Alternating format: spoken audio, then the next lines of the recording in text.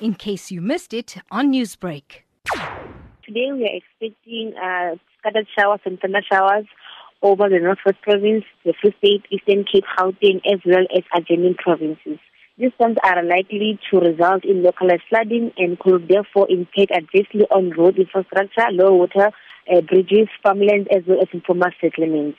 Some of these storms may become severe with a chance of large damaging hail and or strong destructive surface winds over some areas. In particular, a yellow level 1 alert for severe thunderstorms has been issued for the western part of the Northwest Province, parts of the Northern Cape, as well as the extreme parts of the Free State, which also might move to Gauteng Province. So this system is expected to weaken somewhat over the central part of the country by today in the evening, but still maintaining a steep upper air trough structures.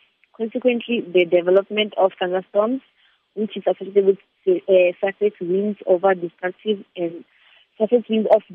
strong and gusty nature, can be anticipated over the parts of the Free State, Northwest and Gauteng as the system moves east during Thursday, tomorrow.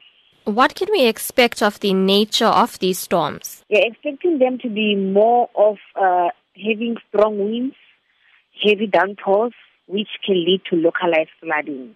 And when can we expect the clearance of this weather pattern? It will clear from the west, meaning that for provinces like Gauteng, Mpumalanga and Limpopo, it could clear from Friday in the morning. Newsbreak, Lotus FM, powered by SABC News.